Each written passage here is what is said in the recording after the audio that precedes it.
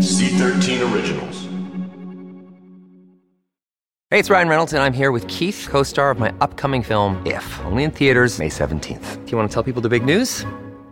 All right, I'll do it. Sign up now and you'll get unlimited for $15 a month and 6 months of Paramount Plus Essential Plan on us. MintMobile.com/switch. Upfront payment of $45 equivalent to $15 per month. Unlimited over 40 gigabytes per month. Face lower speeds. Videos at 480p. Active Mint customers by 531.24 get 6 months of Paramount Plus Essential Plan. Auto renews after 6 months. Offer ends May 31st, 2024. Separate Paramount Plus registration required. Terms and conditions apply if rated PG.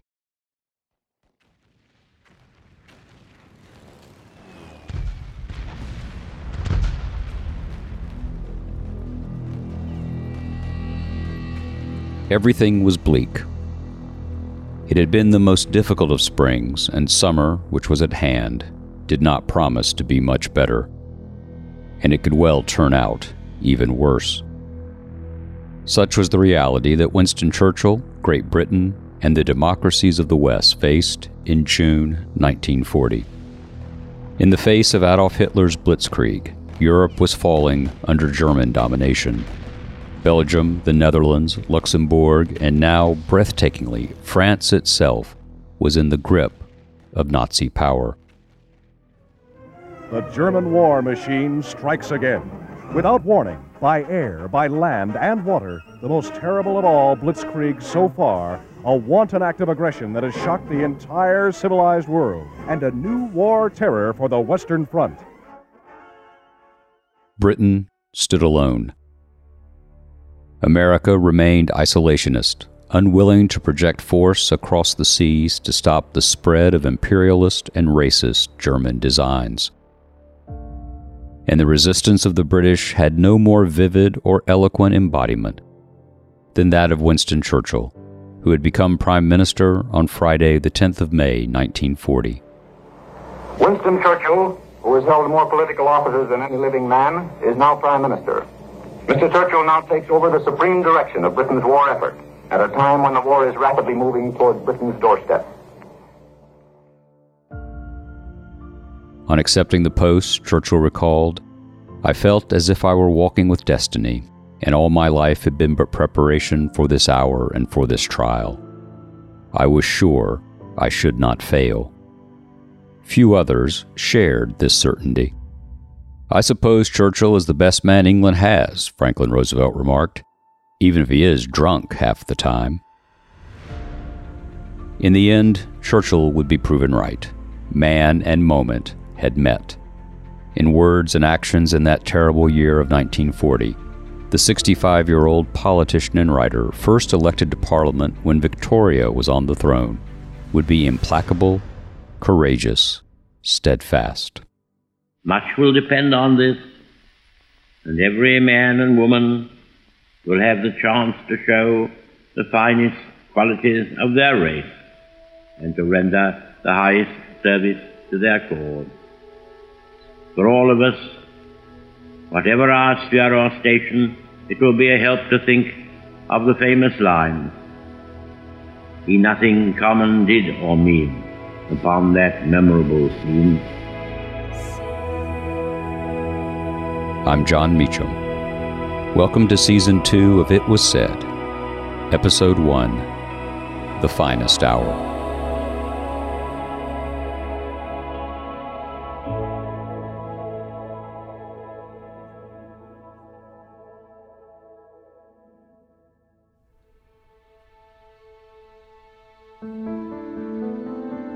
On Tuesday, June 18, 1940, Churchill would give one of the great speeches in the English language. Detailed, realistic, and defiant, the Prime Minister offered a master class in political, psychological, and military leadership. In its detail, in its cadences, in its realism, the speech, known to us as the Finest Hour oration, sheds light on the darkest of moments, and on how a very human, deeply flawed but resolute man surveyed the scene, identified the course of action he wanted to pursue, and convinced a mass audience to follow him no matter the danger. What General Weygand has called the Battle of France is over. The Battle of Britain is about to begin. Upon this battle depends the survival of Christian civilization. Upon it depends our own British life and the long continuity of our institutions and our empire. The whole fury and might of the enemy must very soon be turned on us. Hitler knows that he will have to break us in this island or lose the war. That was the heart of the matter. There could be no negotiation, no compromise, no accommodation with evil. There had been a movement for peace talks with the Axis powers in May, but Churchill had deftly insisted that an overture either to Benito Mussolini or to Hitler himself would be fatal to public morale. In this, interestingly, Churchill had received invaluable assistance from his predecessor, Neville Chamberlain, who remained in the Unity government. Churchill had said to his colleagues, "If this Long Island story of ours is to end at last, let it end only when each of us is choking in his own blood upon the ground." There is a temptation to find some sort of settlement with the Nazis. This idea that Britain is going to be standing alone is something that is terrifying to many people. And there is also the possibility that if Britain stands back and steps out of it, that the Nazis and the communists may ultimately tear each other apart. But Churchill, of course, knows that this is not something that can stand. This is the historian Catherine Grace Katz, author of Daughters of Yalta, The Churchills, Roosevelts, and Harrimans, A Story of Love and War. Norway has fallen, Poland has fallen, Denmark, Belgium, the Netherlands, and now France has been invaded by the Nazis. The French leadership has fled from Paris, and on June 18th, they are a mere 4 days away from officially surrendering to the Nazis. And this is the first time in 125 years that Britain has faced the formidable prospect of a potential enemy invasion across the English Channel. And so here Churchill is trying to rally the spirits of the British people. Britain must stand up to the Nazi menace, even if it means standing alone. Through several ensuing weeks of military reversals, Churchill expressed the same defiant spirit to the nation at large. The defeat of the French was devastating, and as Churchill recalled, after the collapse of France, the question which arose in the minds of all our friends and foes was, would Britain surrender too? So far as public statements count in the teeth of events, I had, in the name of His Majesty's government, repeatedly declared our resolve to fight on alone. In the less than 5 weeks since Churchill has become prime minister, he has delivered already the greatest concentration of iconic speeches, perhaps of any leader in history. In May, he delivers his blood, toil, tears, and sweat speech upon becoming prime minister. And then just less than 2 weeks prior, on June 4th, after the evacuation of Dunkirk is complete, he declares that Britain will never surrender. And these incredibly motivational words have captured the British public's imagination. After the evacuation of the British Expeditionary Force at Dunkirk in early June, Churchill had minced no words, saying, "I have myself full confidence that if all do their duty, if nothing is neglected, we shall prove ourselves once again able to defend our island home, to ride out the storm of war, and to outlive the menace of tyranny, if necessary for years, if necessary alone. If necessary for years, if necessary alone." As Churchill recalled, this was not inserted without design, and the French ambassador in London had been instructed the next day to inquire what I actually meant. He was told exactly what was said. In that same speech, Churchill had made himself clear. Even though large tracts of Europe and many old and famous states have fallen or may fall into the grip of the Gestapo and all the odious apparatus of Nazi rule, we shall not flag or fail. We shall go on to the end. We shall fight in France. We shall fight on the seas and oceans. We shall fight with growing confidence and growing strength in the air. We shall defend our island, whatever the cost may be. We shall fight on the beaches. We shall fight on the landing grounds. We shall fight in the fields and in the streets. We shall fight in the hills. We shall never surrender. And even if, which I do not for a moment believe, this island, or a large part of it, were subjugated and starving, then our empire beyond the seas, armed and guarded by the British fleet, would carry on the struggle until, in God's good time, the new world, with all its power and might, steps forth to the rescue and the liberation of the old. He is trying to capture the hearts and the imaginations of regular British people. In order to do that, you need to put the message in the terms that the audience will understand.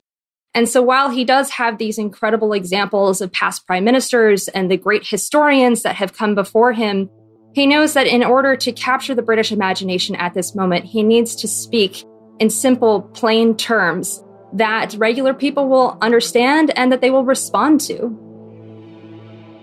A key element of Churchill's wartime rhetoric was his devotion to military detail and to managing expectations. Victory would not come quickly, and false hopes were to be avoided at all costs. He was also an old war correspondent, and Churchill thrived on presenting his people with the facts of the matter. We may now ask ourselves, in what way has our position worsened since the beginning of the war? It has been worsened by the fact that the Germans have conquered a large part of the coastline of Western Europe, and many small countries have been overrun by them. This aggravates the possibilities of air attack and adds to our naval preoccupation. It in no way diminishes, but on the contrary definitely increases the power of our long-distance blockades.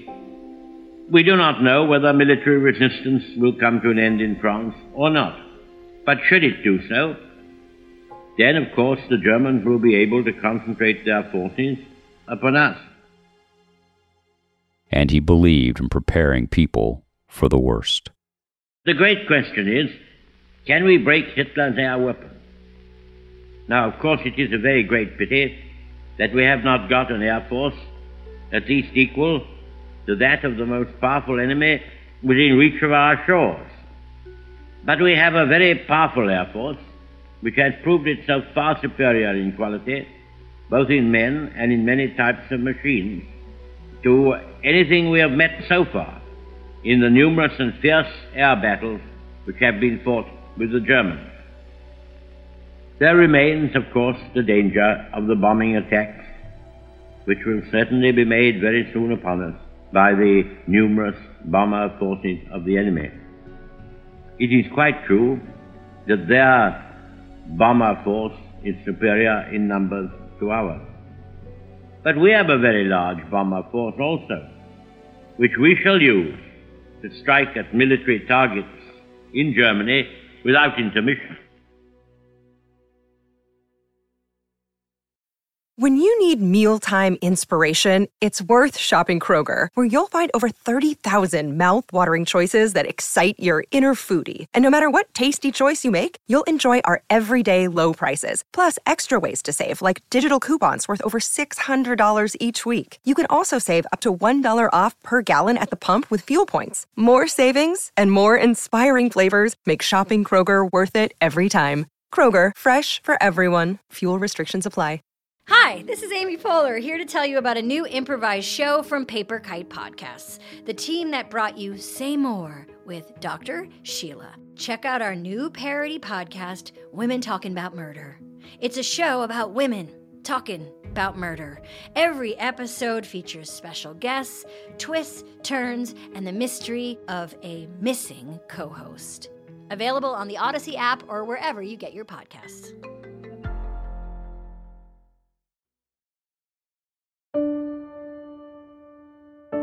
I think there are few people in history who understood the English language better than Winston Churchill, and that started from a very young age. This is the historian Candace Millard, author of Hero of the Empire, The Boer War, A Daring Escape, and the Making of Winston Churchill. He always said he was terrible in school, he wasn't a good student, and that's up for debate. But what is true is that he wasn't maybe good at, Greek or Latin, and so they put him in an English class. And he always says that really shaped him. I mean, that shaped him and may have helped to save the Western world 40 years later. He was always an incredibly charismatic and powerful speaker, and he knew that he had the power to harness it. He brought his own confidence, but more than that, it's this ability to inspire confidence in others. I do not at all underrate the severity of the ordeal which lies before us, but I believe our countrymen will show themselves capable of standing up to it and of carrying on in spite of it, at least as well as any other people in the world. He had the type of confidence that was contagious. So, when I studied him, he was just 24, 25 years old. He's in this war in South Africa. At that time, he wasn't in the military himself. He's just a journalist. But at every point, everyone turned to him, people who were much older, people who had official positions in the military. He would immediately and instinctively take over. So he's on this armored train, it's being attacked, and he starts shouting orders. Again, 24 years old, not in the military, and everyone just immediately lines up and takes orders from him. What I saw in him at that young age were all these characteristics that come into play and were so essential to the Western world 40 years later. His resilience, his courage, his determination, his resourcefulness. But again, this ability to make people think not only can he do it, but I can too. He believes in me. And because of that, I have this strength of character and this determination that I didn't even know I had.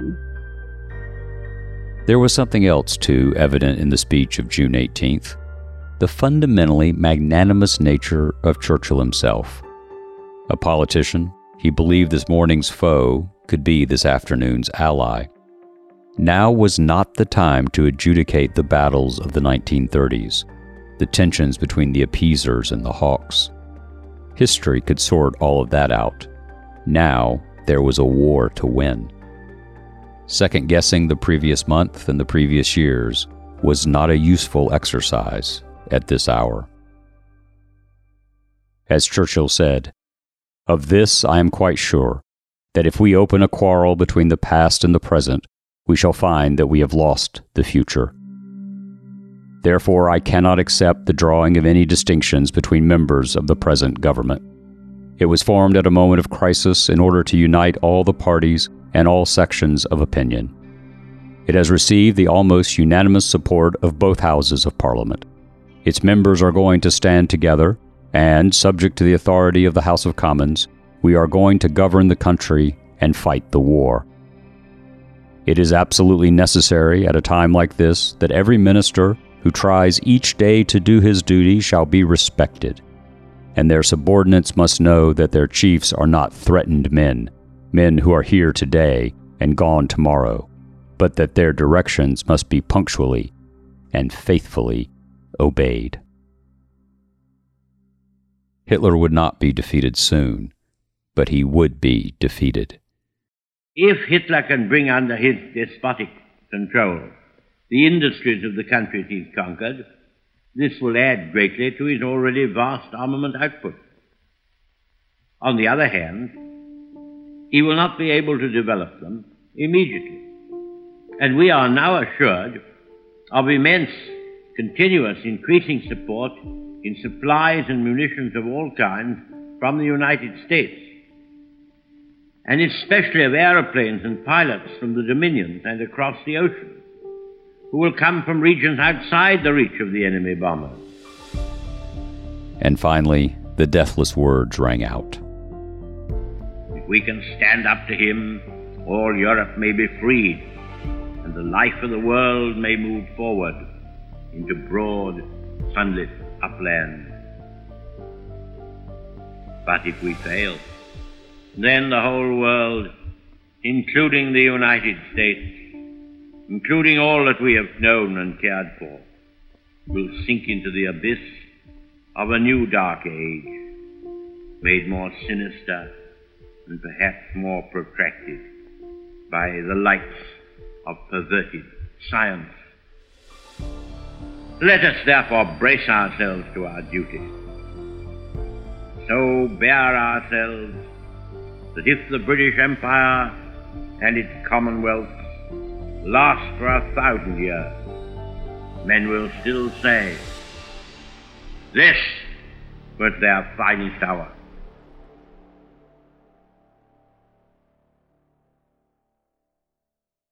This episode is brought to you by Shopify. Whether you're selling a little or a lot, Shopify helps you do your thing, however you cha-ching. From the launch your online shop stage, all the way to the we just hit 1 million orders stage. No matter what stage you're in, Shopify's there to help you grow. Sign up for a $1 per month trial period at shopify.com/special offer, all lowercase. That's shopify.com/special offer. Calling all pop culture enthusiasts. Are you obsessed with all things celebrity? Do you live for the drama, the laughs, and the unexpected moments that unfold on social media?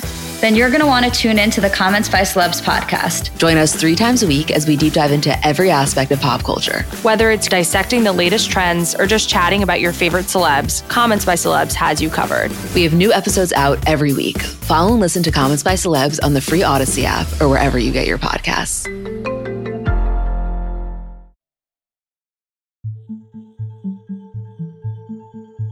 The speech was delivered twice, once in the House of Commons and again for the public on the radio.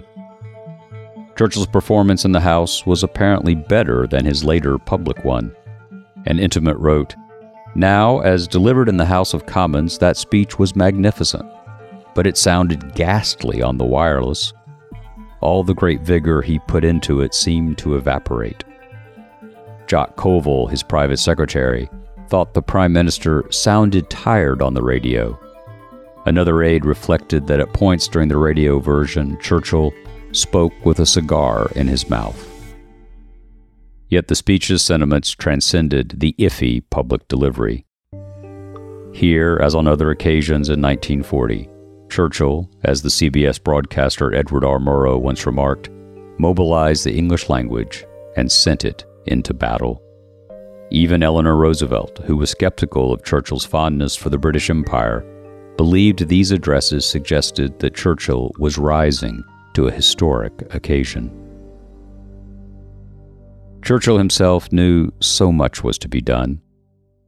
He recalled, "All these oft-quoted words were made good in the hour of victory, but now they were only words. Foreigners who did not understand the temper of the British race all over the globe when its blood is up might suppose they were only a bold front, set up as a good prelude for peace negotiations." Hitler's need to finish the war in the West was obvious. He was in a position to offer the most tempting terms. Not every government called into being by democracy or by despotism, and not every nation, while quite alone, and as it seemed abandoned, would have courted the horrors of invasion and disdained a fair chance of peace for which many plausible excuses could be presented. Rhetoric was no guarantee. Doubts could only be swept away by deeds. The deeds were to come.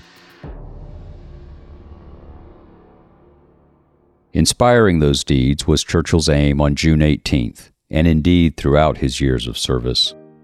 When he used the construction, "men will still say," he was summoning his listeners to live not only for the moment, but for the ages, to so conduct themselves that their story would be told from generation to generation.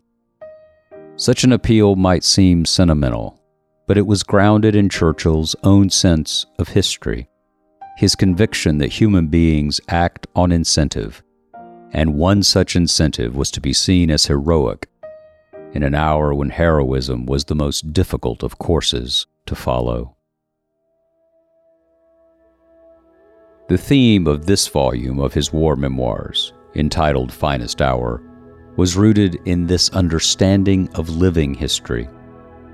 Churchill wrote, "How the British people held the fort alone until those who had been half blind were half ready."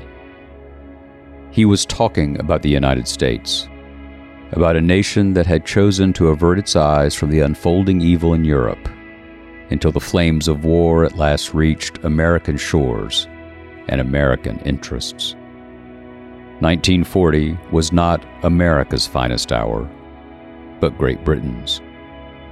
And that, as Churchill predicted, is what men still say.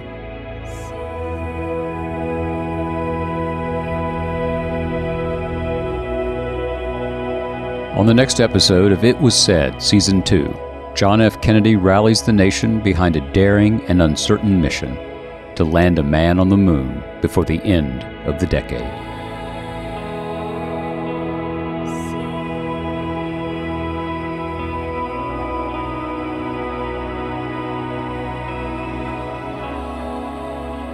Thank you for listening to It Was Said Season 2, a creation and production of C13 Originals, a Cadence 13 studio in association with the History Channel.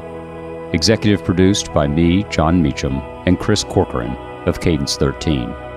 Written and narrated by me, John Meacham. Production led by Margot Gray. Edited, mixed, and mastered by Chris Basil. Production coordination, research, support, and consultation by Lloyd Lockridge, Bill Schultz, Sean Cherry, and Bob Tabador.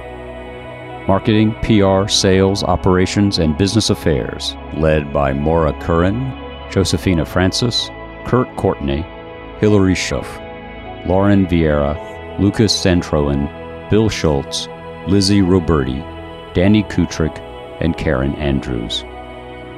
Creative consultation by Eli Lehrer and Jesse Katz of the History Channel. Our theme song is I Can Almost See You by Hammock. Our closing credits theme song is Light by Michael Kiwanuka. Cadence 13 is an Odyssey company. We're miles apart, but safe in dreams. You're running far. Be young and dark. We'll always be one of the road to lead. Shine your light over me. All of my fears are gone, they're gone, gone. And it don't bother me. It don't bother me, don't bother me. It's not good to be. To fight around, fall on your knees, to find a love. Your light for me, my only sun. You'll always shine for me. Shine your light over me. All of my fears are gone, baby, gone, gone. Don't bother me, don't bother me.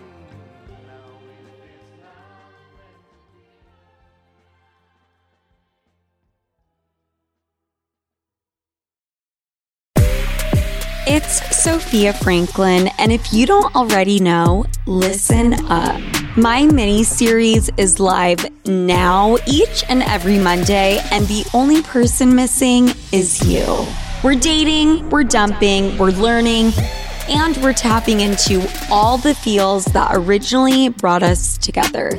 Listen and follow Sophia with an F on the Odyssey app or wherever you get your podcasts.